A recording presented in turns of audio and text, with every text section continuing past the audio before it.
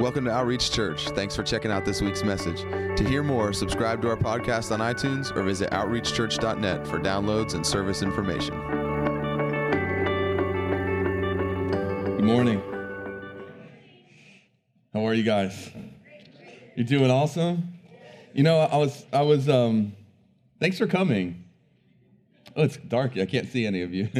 I'm sure you're beautiful, though. You always are. I was thinking this week, you know, there's this virus going around, right, that is causing panic, and I'm not making light of the fact that, you know, people are taking precautions and doing stuff like that. I don't think that means that you're foolish or don't have faith or any of that stuff. The last thing we ever want to do is let what we believe cause someone to feel condemned for what they believe. That's the last thing we ever want, is to take moral high ground and act like, well, because I believe this, if you don't, there's something wrong with you. And that causes such distaste in people's mouths and in people's lives that they may not hear the rest of what you have to say for a long time or ever. So I do want to caution our church that, you know, we do believe that we have a covenant with God that's greater than anything in the world. And we do believe that greater is he that is in us than anything that is in the world. But we also want to make sure that as we talk with people and communicate with people, that we make sure that we're not projecting something, even with what we're not saying. But I was thinking this week, I was like, man, they finally named the virus, you know, COVID-19, and that name is striking fear in people. But I was thinking, man, it's amazing that they named it, because now, like, Jesus was greater, but there's a promise that says he's the name above every other name. And so there's a name now for the thing that Jesus' name is greater than. And it's not like he wasn't greater till they named it, but now we have something that we can say, this is the name, and Jesus, you're above that name. And so thanks for coming. I want to, this morning I woke up with something rolling around, and so I was like, okay, Lord, I had a different message. Maybe that's for next week. But I woke up with thinking about, if you have your Bibles, open up to Numbers chapter 6. It's where God is talking to Moses, and he's telling Moses, I want to bless my people, and I want you to give this blessing to men to give to my people. And we call it the blessing of Aaron, but it's the blessing of God. Aaron and his sons, the priests of the time, were the delivery vessel for this blessing, but it's not Aaron's blessing, it's the Lord's blessing to his people. And I believe it's still his heart to his people, because he's the same yesterday, today, and forever. And so I wanted to talk about that, just kind of in light of everything that's going on, but more than that, just because I feel like right now is a great time to be able to believe and declare things that are true. When there's so many things that are being declared that cause panic and fear, sometimes things are being blown out of proportion, or things that are just not true are being said to strike fear in people. And so I feel like this is so appropriate for this morning. And we don't often preach in reaction to what's going on. And so I don't feel like this is in reaction to what's going on, but I feel like it's just the Lord saying, like, hey, just don't forget my heart. In the middle of everything you're hearing, don't forget what I've already said. Don't forget that long before this came, I already spoke and declared who I am and who I want to be for my people. So in Numbers chapter 6, verse 22, it says, Then the Lord spoke to Moses, saying, Speak to Aaron and to his sons, saying, Thus you shall bless the sons of Israel. You shall say to them, The Lord bless you and keep you. The Lord make his face shine on you and be gracious to you. The Lord lift up his countenance on you and give you peace. So they shall invoke my name on the sons of Israel, and then I will bless them. Father, thank you for your word. I thank you that it's alive, God, that it's not just writing on a page. It's not just sterile words in a book that we read and put on the shelf and say we've done it. God, that we open your word and we find you. God, we find ourselves. We see who you are, God. We see who you've called us to be. We see who you've said your desire and your heart is to be for us, God. And so I thank you that as we open your word and we echo words, God, that you spoke, God, that you physically spoke to a man thousands of years ago, but you knew they would be recorded, and that today, God, we would open our mouths and we would say the very words that came from your mouth many, many years ago, God, that they're just as alive and that your breath is just as on them today and your heart is just as behind it and your desire is just as for it today, God, as it has ever been. What an amazing thing. And God, that as we read and teach from your word, that your Spirit would breathe on it. God, it's revelation that changes us. It's the anointing that breaks chains. It's your presence, God, that makes everything. And so, Father, would you breathe on these words of yours? Would our ears be open to hear and our minds open to receive and to understand, in our hearts, God, that we would be that good soil, God, that we would have those hearts, that your word would go deep into, God, and it would spring up and produce fruit, God, that a world that's dying and doesn't know you would taste the fruit of our lives, God, and see that you're good. In Jesus' name, amen. So God comes to Moses, and remember we talked a few weeks ago about Ezekiel, and we talked about this thing where it's like God has something in his heart that he wants to do, but then he finds a man and he says, this is what I'm going to do. This is what I want to do.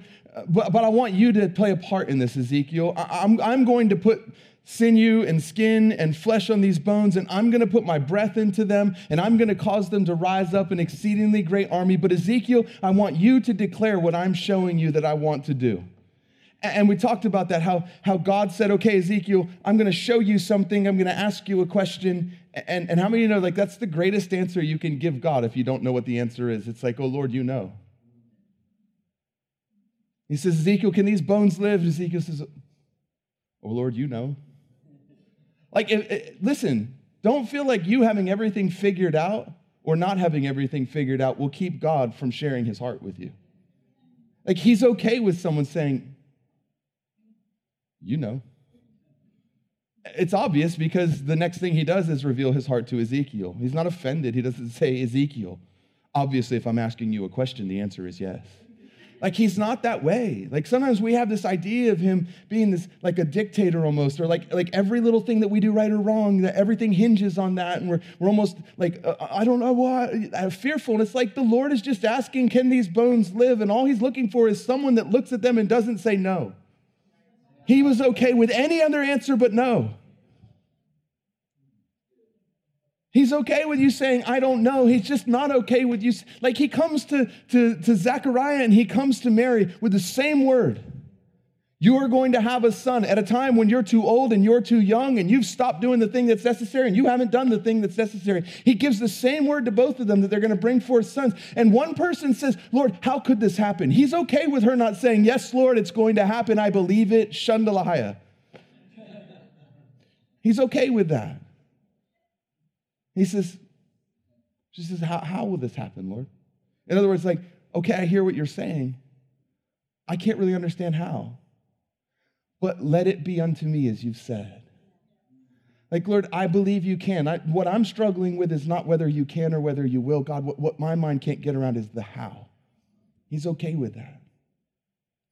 But Zechariah doesn't have that same, he answers almost the same. But there's no nevertheless. And to Mary, he says, Mary, you're blessed among all the women in the earth. And to Zechariah, he says, I don't want another word coming from your mouth until the baby's born. I don't want you to curse the thing that I'm giving life to. And it's okay that Ezekiel doesn't know how it will happen. Listen, like when the Lord starts speaking to you about something, don't feel like you have to have everything figured out and that it coming to pass hinges on you having the how and the why and the what figured out. But don't ever let yourself get to a place where you look at the valley of the dry bones and the Lord is saying, can they live? And you tell him no. Don't look at the situation in your life that the Lord is wanting to breathe on, that he's wanting to, like, he doesn't tell Ezekiel what he's going to do and what his heart is until Ezekiel is in a place where he says, at least he doesn't say no. Like when you get to the place where in your mind you've closed off the chance that God could do something, like that's where you don't want to be. It's okay to say, I don't know. Like that's a whole lot better than looking at it and saying, no, they can't. But the amazing thing about it is he says, Ezekiel, this is what I'm going to do. Like at that point, is there any question that God's heart is to see the bones become fully formed human beings with the breath of life in them. Is there any doubt? No, why? Because God's declared what his heart is. It's not cryptic. But then he says, now, Ezekiel, I want you to believe that. And then I want you to speak it. And when you speak it, the very first time, you may not see every bit of it come to pass. Because Ezekiel declares what God says, and everything happens except for the most important part, and that is the breath of life coming inside of him. And so many times I think we hear the word of the Lord, we hear his voice, and we declare in faith what God is saying, and then we look, and maybe some things changed, but it's not exactly what God said. And don't be okay and don't be content until you see fully what he's promised. Like, don't be content with the fact that it looks better than bones. Don't stop there. Don't say, well, it's better than it was. At least instead of bones, they look like human beings. It's no longer a ghastly, disgusting, scary sight. It just looks like, no, don't be okay with just better than it was. Like, don't stop there. Not when his heart has been, I'm going to put the breath of life in them and I'm going to make them rise up and they're going to be an exceedingly great army. Don't be okay with a bunch of mannequins when God has promised an army. Don't be okay with things that look better than they were, but still have no ability beyond the bones. Like, he doesn't just want things to be better than they were. He wants them to be exactly what he said they would be. You have to believe that, though, because there'll be times in your life where God will show you and tell you what he wants, and you will not be able to see it with your eyes, but you have to believe it to the point that when you speak what he says and you don't immediately see it, you don't walk away and say, well, it's better than it was. You actually listen for the next voice of the Lord. Remember, we talked about that a little while ago about Abraham and Isaac, and we're like, man, how many Isaacs had died on the altar because people had one word from God and ran with that rather than listening for the next word that proceeded from his mouth? How many Isaacs have died on the altar because people had one word from the Lord and stopped listening for the next? How many times have Ezekiel's walked out of the valley with things looking better than they were, but not still fully what God desired? He says, now you prophesy to the breath. Come on, it's the thing that he said twice. He said, I'm going to put my breath in them. I'm going to put sinew and bone, and I'm going to raise them up, and I'll cause my breath to come in. He said twice what his heart was. It's like, man, if there was one thing that Ezekiel was sure of, it was that the breath of God was going to come into these things, because it's the one thing that God repeated. And yet it's the one thing that doesn't happen the first time Ezekiel speaks. You have to know what his heart is. And you have to trust what he said more than what you see. So that if what you're seeing doesn't line up with what he said, you don't walk away and leave it. You stay in that place. You keep listening. He'll keep speaking. And then you don't say, well, God, I tried that already. I had no intentions of preaching this stuff, but somebody needs to hear, God, I tried that already. How many dreams, how many relationships, how many circumstances have stayed the same, have not been fully what God wanted because somebody heard the Lord, but then when they acted on what he said and they didn't immediately see things come fully to what he said they would come to, they adopted this stance of, but God, I already tried that, and it didn't work. I used to believe in healing, and then I used to believe in wonders and signs, but then, and we fill in the blank with our story of disappointment, and we make the Word of God subject to what we've experienced rather than making what we experience subject to the Word of God. I'm just telling you right now, like, he has clearly stated his heart for things so many times over and over again, and it's not up to us to let our experience dictate whether his heart really is what he said. It's to let his heart dictate what we should be experiencing, to the point where if we don't see it the first time, we stand in that place.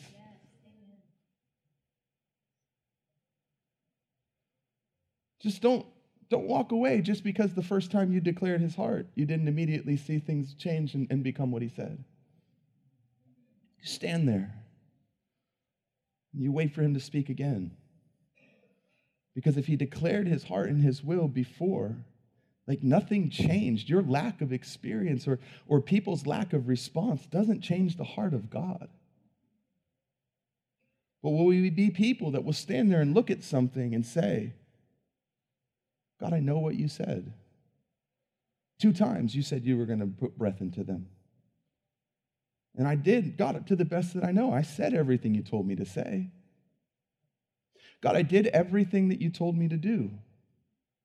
Like, another important thing is don't blame yourself if you don't immediately see it. Like, so many people go into self-condemnation and self-doubt and say, well, I must not have heard God, and walk away thinking, well, I thought he said he was going to put breath in them.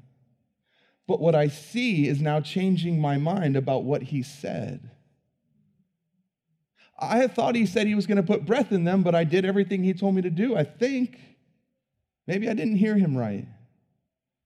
Maybe it wasn't an army. Maybe he said it's going to be a valley of mannequins. No, like, if you know you've heard the word of the Lord, know you've heard the word of the Lord, to the point that lack of seeing it doesn't change it. But stay there. Stay in that place. Keep listening. Because if it hasn't happened, he's going to tell you what to do. He's going to speak again. He's going to cause the breath to come. He already told you his heart. He already told you what he wanted to do. He already told you what he was going to do. He already told you why he was going to do it. Like, you know everything you need to know. The only thing you don't know is, God, what do I do now? Just stay there and don't walk away and don't give up. And he says to Ezekiel, he says, now you prophesy, son of man, say to the 4 winds, come, O winds. He didn't say that the first time. Sometimes obedience to the first thing allows us to stand in the place of hearing the next thing. Sometimes not giving up and walking away at the end of the first thing keeps us in the place of being able to hear the second thing. And Ezekiel prophesies again, and suddenly the army rises up and becomes everything that God declared it would be in the beginning. How many valleys are full of bones because people walked away after the first time and changed their theology, changed what God said, changed what they believed based on what they didn't see versus based on what he said. It's so quiet in here this morning. You guys like holding your breath or something? Like, come on. I know it is. That's why I'm surprised everyone's so quiet, Madison. It's not my words. I didn't get up here planning this stuff. Like, even the stuff I planned to say wasn't mine. It was I woke up in the morning with it.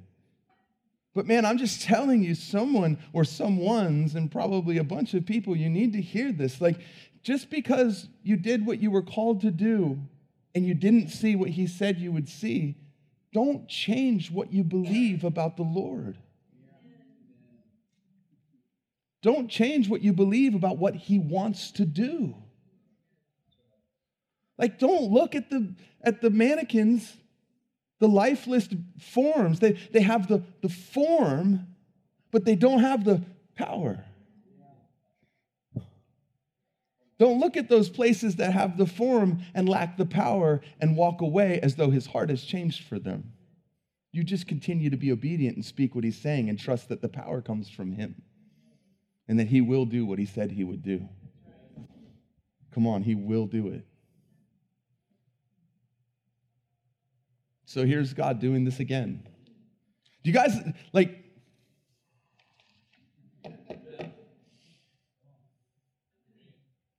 who is it?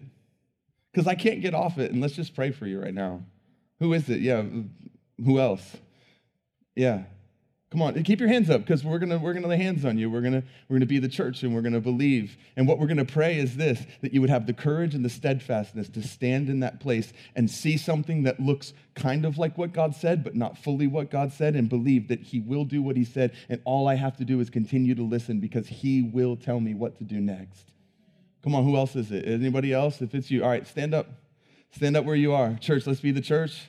This is one of the basics of the faith, the laying on of hands. It's up to people who believe to actually be believers.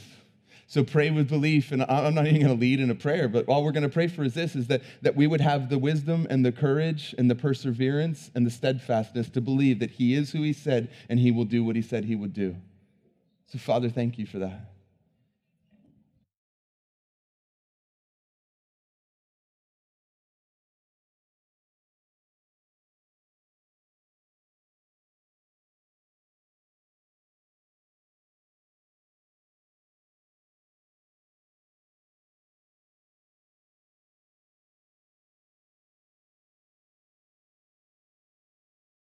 Thank you that the things that we've thought were dead are not dead. They're just waiting for the breath of heaven.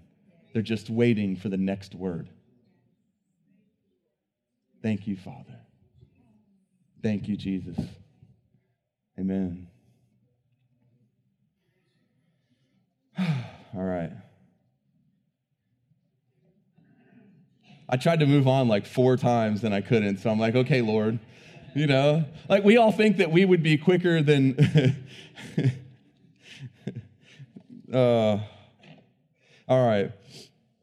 So he comes to Moses and he says, Moses, I have something in my heart that I want you to declare and that I want to be, that I want my people to know and that I want to do. But this is what I need from you, Moses. I need you to believe me, and then I need you to tell this to people who will tell this to people. At the end, that's what he says. He says, then they will do this, and then I will do it. Could God do it if people didn't? I suppose, but not once he says, when you do this, I will do it. Because he's bound by his word, and he exalts his word even above his own name. So when he says, Moses, I'm going to do this upon the speaking of this by my priests, then he's bound to that. And that means he's going to do it, but he needs it to be spoken by his priests. And so he says to them, he says, tell them this. The Lord bless you and keep you. How many of you right now could use knowing that the Lord is not only blessing you, he's keeping you? He says the first thing he wants them to know, the Lord bless you and keep you. That word bless there is barak, which means to kneel. By implication, it means to bless God as an act of adoration, or vice versa, man as a benefit. He says, I'm coming to you and it's for your benefit.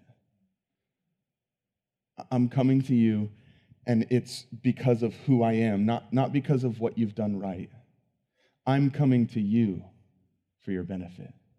Not because you've done everything right, not because you haven't doubted me, not because you haven't grumbled or complained, not because you wouldn't want to go back to the place that I brought you out of. Like so many times we think that this blessing is so conditional on our good behavior. We try to work our way into the blessing of God. And God, listen, look, there's blessing in obedience. Don't ever hear me say anything that makes you think that we don't believe that. There is certainly blessing in obedience and consequence for disobedience. But when God is talking to his people, he's talking to people that he would say were stiff-necked, rebellious, that he at one point told Moses, I'm just going to kill them all and start over with you.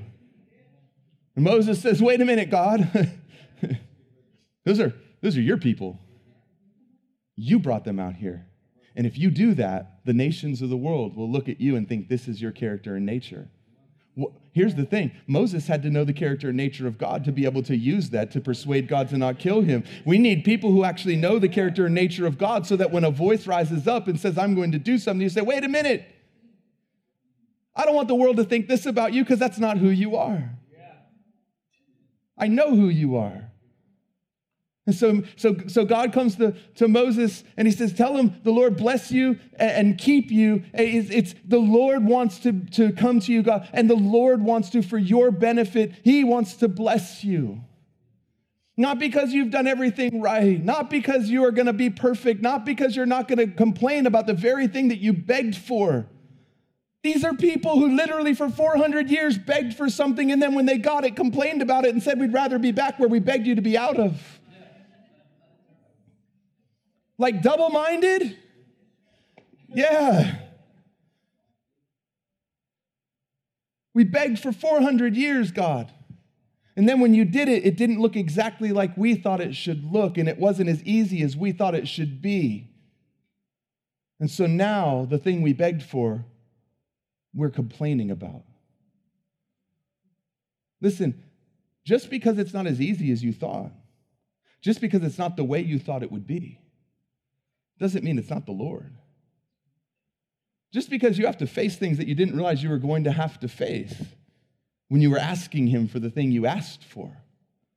How many of you have been through that, right? Like you ask God for something and then he does it and you're like, no. No. You only heard the first line of my prayer. What about the rest of it?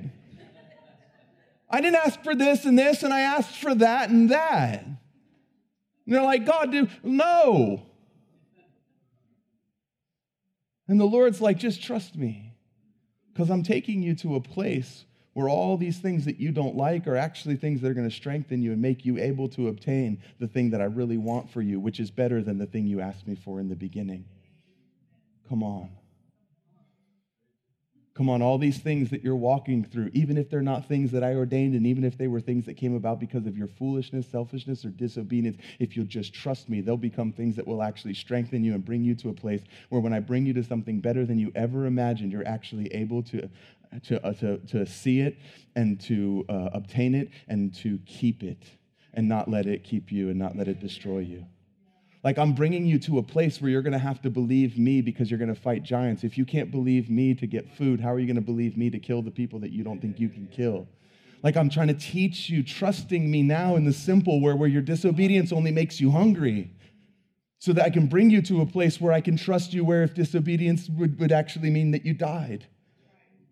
Like God takes them out of the land of Egypt and he takes them on a roundabout journey and he brings them roundabout to the land that he wants them to obtain. Why? He said, because if I bring them right now to the land of the Philistines, their hearts would fail. What's he saying? He's saying, listen, I care more about you than I do you doing the very thing that I want you to do. Like I want you to do that thing, but I also don't want your heart to fail. And so if I see that you're in a place right now where if I brought you to the thing I have for you, it would cause your heart to fail and it would harm you, I won't bring you to that yet. I'm still going to bring you there, but I need to take you somewhere first so that you can understand me and know me and trust me so that when you walk into that land, your heart doesn't fail. Like, quit complaining that it's taking longer than you thought it would take. Maybe you're not ready for that thing yet. Quit blaming God for not being there yet when God's saying, shh, you just trust me. I did speak that word over your life. But if I brought you to that place right now, it would harm you. If I brought you to that place right now, you couldn't contain it. If I brought you to that place right now, you wouldn't be able to steward it the way I want you to steward it. So would you just trust me that I still have that for you, but I have some things I need to teach you first. Don't give up and walk away because it doesn't look like what you thought it would look like. Just trust that he's taking you where he said he would take you.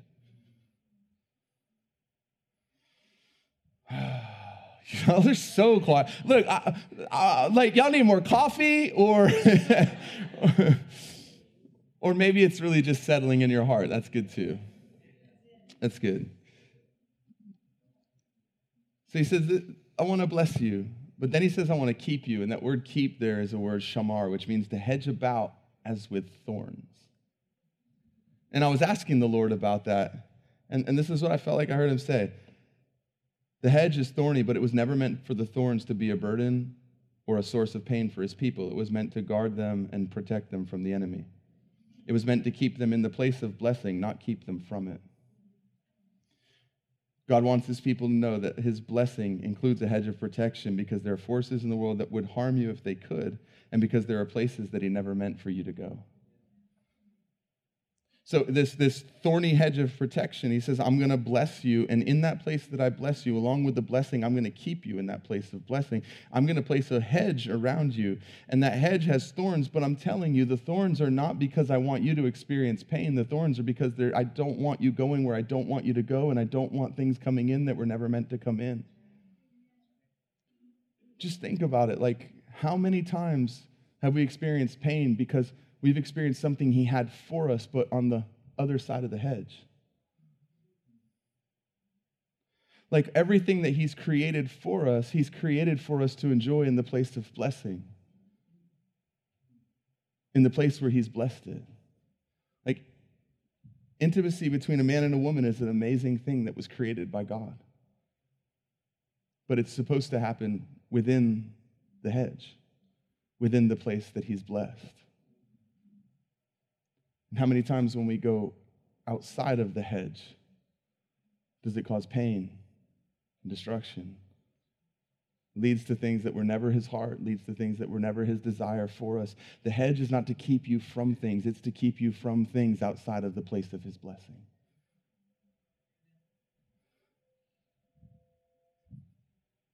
I hear a leaf blower or something going all of a sudden. Like, Lord? And I heard a sound like a great rustling wind. But it was just a blower.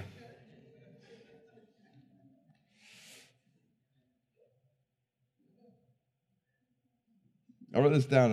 I don't know. You know what I love? I love the fact that I never know who's going to be here and I never know what you're going through, because then I can just purely speak the word of God and let it land where it lands.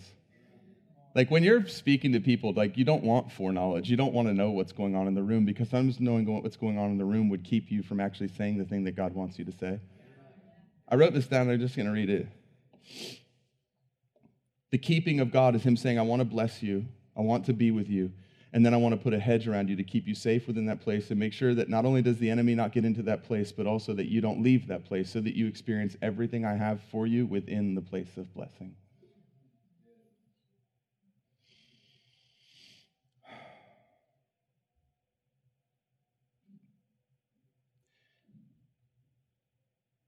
The thorny hedge is not because there's amazing things on the other side that God wants to keep you from. The thorny hedge is because the pain of a poke from a hedge is so much better than the pain that's experienced when we get beyond the hedge and we live outside of his desire for us. Like that pokey hedge is a friend saying, hey, I noticed this in you. You were talking the other day, and I don't even know if you knew this, but you said this, and I started to wonder, man, is there something going on in your heart? That's that poke of the hedge. It's a friend saying, hey, I saw this. And that's not good. It's reading the word and the word like cutting and saying, like as we read the word, something going, oh, that man is me. It's a community of people around us that love us enough to speak truth to us, even though it stings a little bit in the moment. That's the sting of the hedge. It's not this place where nothing ever stings, where everything feels great and everything is always just butterflies and rainbows. It's a hedge around us that actually cares enough about us that says, maybe this stings a little bit, but the sting of feeling this is so much better than the pain if you push past that sting and you go where you're headed. Like, how many things start with something little that could have been avoided if we would have been obedient when we first felt that first sting, that first bit of pain, that first check in our spirit, that first time a friend warned us, that first time the Spirit of God said, don't, no. And if we're honest, like sometimes we don't want to hear that stuff because we want what we want in a moment, and we're living selfishly for a moment, and we don't realize that, man, this is not to harm you and keep you from something good. This is to keep you in the place of blessing, so that that thing that God put a desire in your heart for is good, but the place that you're looking to go get it is not. Like he didn't create you with desires to frustrate you, because he's not a frustrating father. That means if he created you with a desire, he has a desire to fulfill it, but there's a way that he wants to fulfill it. And if you go about it other than that way, it's going to bring pain, it's going to bring loss, it's going to bring destruction. And so that hedge is just that stinging thing around us. It's a friend, it's our community, it's the Word of God, it's the Spirit of God, it's the Spirit inside of us, it's our conscience, it's all those things going, no! When you feel that, like the best thing that you can do is run back to the center of the hedge, or the center of the place of blessing. I mean, as far from the hedge as possible, which is in the center of his will. Get as far away from that thing as possible, because you understand there was something on the other side of that sting that was far worse than the sting. And I don't want to see how close I can get to the hedge without getting stung. I want to see how close I can be to the center of his will for my life, which is the place of blessing. Come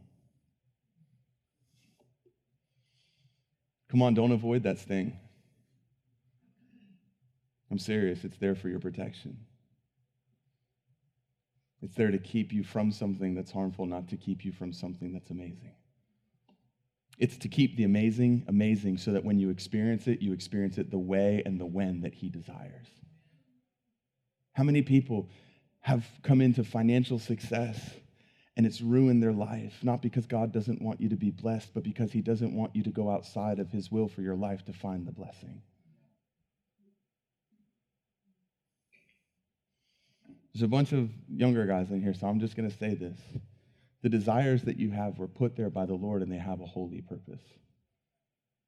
Don't ever be ashamed of the desire that he's given you for a woman. But don't ever let that desire drive you outside of the hedge to seek it in a place he never called you to find it. He wants to keep that pure so that when you experience it where and when he desires, so that he can bless it.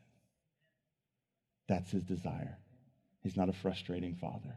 He didn't create you to fight yourself. He created you to submit yourself to him so that the things he's put in your heart could actually be a blessing to you rather than an internal war. Come on, he's called you to peace. That means even with yourself and your own desires that God created you with. You were never created to have a war against yourself for the rest of your life. You were made to submit that desire to him so that he could bless it. And you could experience it not only what, but when and how he designed and created it for. Don't go look for something cheap out there. Get scars and scratches all over your arms in the process.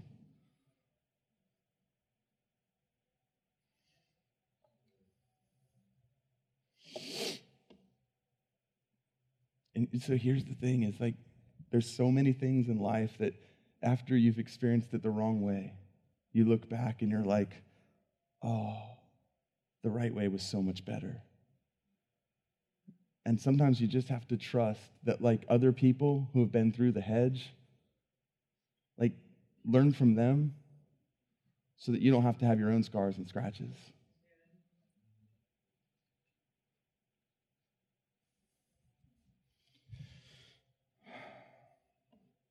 The Lord make his face shine upon you and be gracious to you. So there in the place of blessing and keeping, the Lord's face is shining. You know what that word shining means? It means to make luminous, to make glorious, but it also means this, to kindle or to set on fire. He wants to set you on fire. We think it's our idea. We're like, God, set me on fire. God's like, man, I told Aaron years and years and years ago that I want to set you on fire. I've just been waiting for you to stand in that place so that my face could actually light you up to the point where you're set on fire.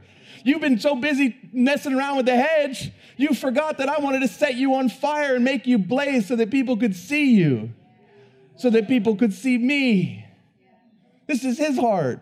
You're not begging God to do something. He's waiting for you to stand in that place so that he can do it to you. You don't stand there and go, God, set me on fire. That's not what he's responding to. It's cool if your heart says that. There's nothing wrong with that. But what I'm saying is he's not setting you on fire because you came up with an idea and talked him into it. He's setting you on fire because it's always been his desire to have people that would blaze and burn for him, that he could light up with the joy and the gloriousness of who he is so that they're set on fire, so that you could be the light of the world. Jesus was the light. Then he looks at the disciples and he says, now you're the light of the world. Oh. A city set on a hill. No one lights a candle and puts it under a basket. In other words, you weren't lit on fire just so that you could sit in your little room and burn by yourself. You were set on fire so he could put you on a place where everyone could see, so that his light would draw men unto himself.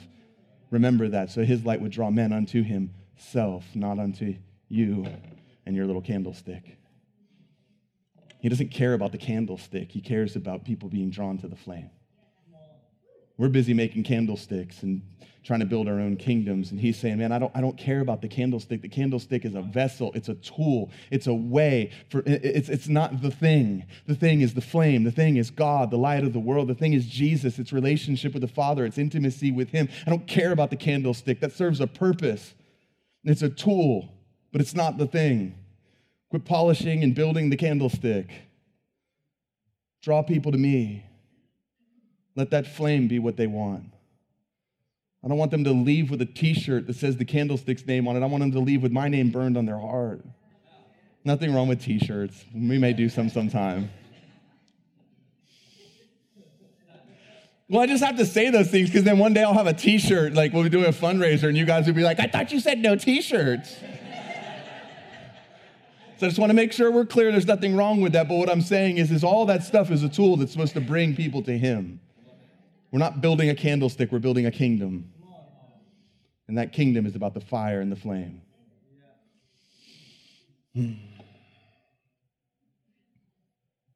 I got to close.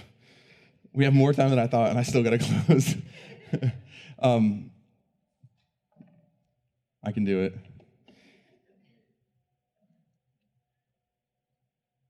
He says, make his face shine upon you and be gracious unto you.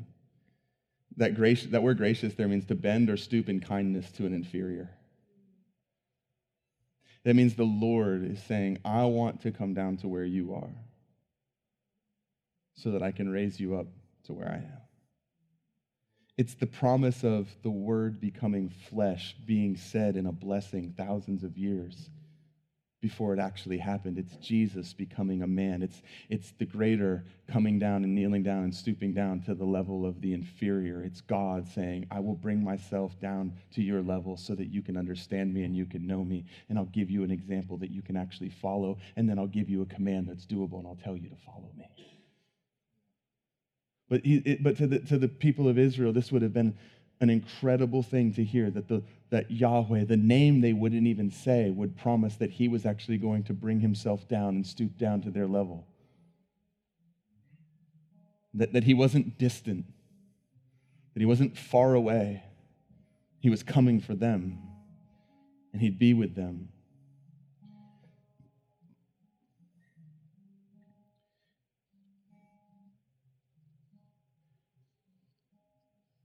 The Lord lift up his countenance on you and give you peace. This is the thing he says twice, same word for countenance and his face. When it says his face shine on you and his countenance towards you, it's the same word. It's the thing he says twice.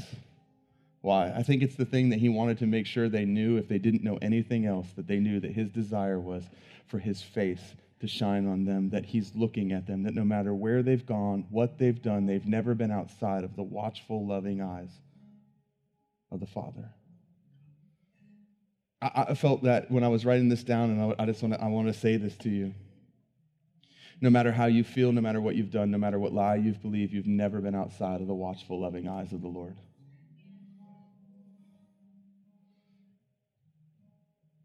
You were never unloved. The cross wasn't his way to love you. It was the revelation of his love for you. He came because he loved you, not so that he could. The cross didn't make you lovable. It proved you were always loved. For God so loved the world, not so that God could love the world. He sent his son. Before you did the first thing right, before the children of Israel did anything right, in fact, they did a lot of things wrong, and he said, I want you to know that my eyes will never be off you. And I don't want you to be afraid that I see everything. See, that thought of God seeing everything we do either fills us with fear or fills us with hope. And we're either filled with fear because we're living in a way that we know he's called us not to, or we're filled with hope because we believe that every circumstance we find ourselves in, he sees and he cares. Like, it's the most comforting thing in the world to know that there's nowhere I can go that God doesn't see me. It used to scare me. It used to terrify me. Listen, if when I say that, it actually brings fear into your life, like, don't ignore that. Get alone with him today. And say, God, what am I doing that the thought that you see everything actually causes fear? Let your perfect love come and cast it out. Bring repentance. Bring forgiveness. So that when we hear that, rather than any fear, we actually go, oh, thank you, God. I'm so thankful, Father, that no matter where I go and what I do, you see. That there's nowhere I could go that your eyes aren't on me and that you're not looking. And then he says this, and give you peace. Obviously, that word there everyone knows is shalom. So this is what he's saying. All of these things I've said to you, let the place of blessing, my protection, my grace, my eyes on you, let it do two things. Let it set you on fire. Let it give you peace, shalom, safety, well-being, happiness, health, prosperity, peace, to be made whole.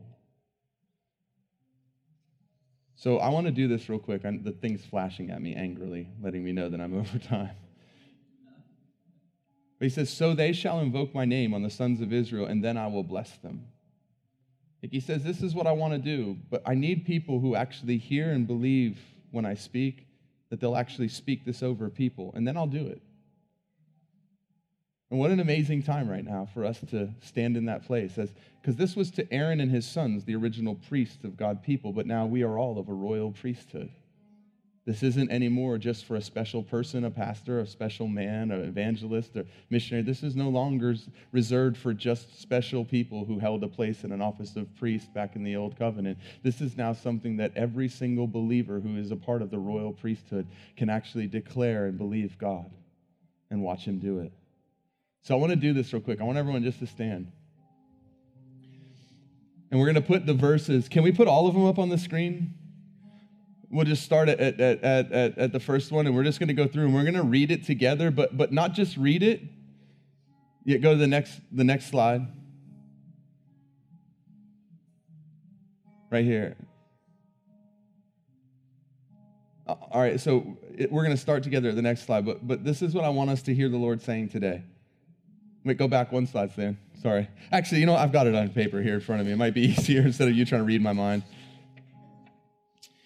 He says, thus you shall say to the sons of Israel, but I want us to say this to the people of the world, to the children of God, to the sons and daughters of God, that right now may be tempted to be gripped with fear, that right now may be tempted to be gripped with uncertainty, that right now may have someone in their life that just started with a dry cough, and the enemy's trying to come in like a flood. And this isn't to minimize what they're going through. This is to say that, this is something that God cares about, and he sees, and he would call us to stand in that place and declare his heart over them and believe that he will do what he said he would do if we will do what he asked us to do. He said, this is how I want you to bless my people. You shall say to them, let's say this together, the Lord bless you and keep you. The Lord make his face shine on you and be gracious to you. The Lord lift up his countenance on you and give you peace, and give you shalom, and give you well-being and happiness and safety and health and protection and provision. So, Father, we just pray, just begin to say your own prayer over the people who are struck with fear, over the people who have come down with an illness, over the people who are panicking, over the people who are purveying the fear. They're not the enemy. They've been gripped by the enemy. They've given their mouth and their voice to another, and we don't want to do that in this day. God, we want to give our mouth, our voice to you. We want to declare what you say, God. We want to believe what you believe. Jesus, we believe that your name is greater than that of COVID-19. It has to bow to the name of Jesus. It must bow to your name. Your name is greater than every other name. And this is just another Goliath in the valley that is trying to intimidate and trying to strike fear and trying to control the narrative. But God, we will say that we'll be the Davids who will believe that we have a greater covenant. And we'll look at this thing and say, who is this uncircumcised Philistine that he would taunt the army of the living God? What is this disease that is not from you, God, that it would try to taunt and strike fear in the armies of the living God? Father, we thank you for healing. We thank you for cure. God, we thank you that in every way that you heal and in every way that you cure, that you're moving in the hearts of men. God, no enemy has ever put it in the heart of a man to come up with something that preserves life, because the enemy came to kill, steal, and destroy. So God, we trust you and we thank you that you're putting it in the hearts and minds of men. But Father, beyond that, we thank you for your promise of protection. We thank you for your promise that you watch over your word. We thank you that your eyes are upon your people. In Jesus' name, amen.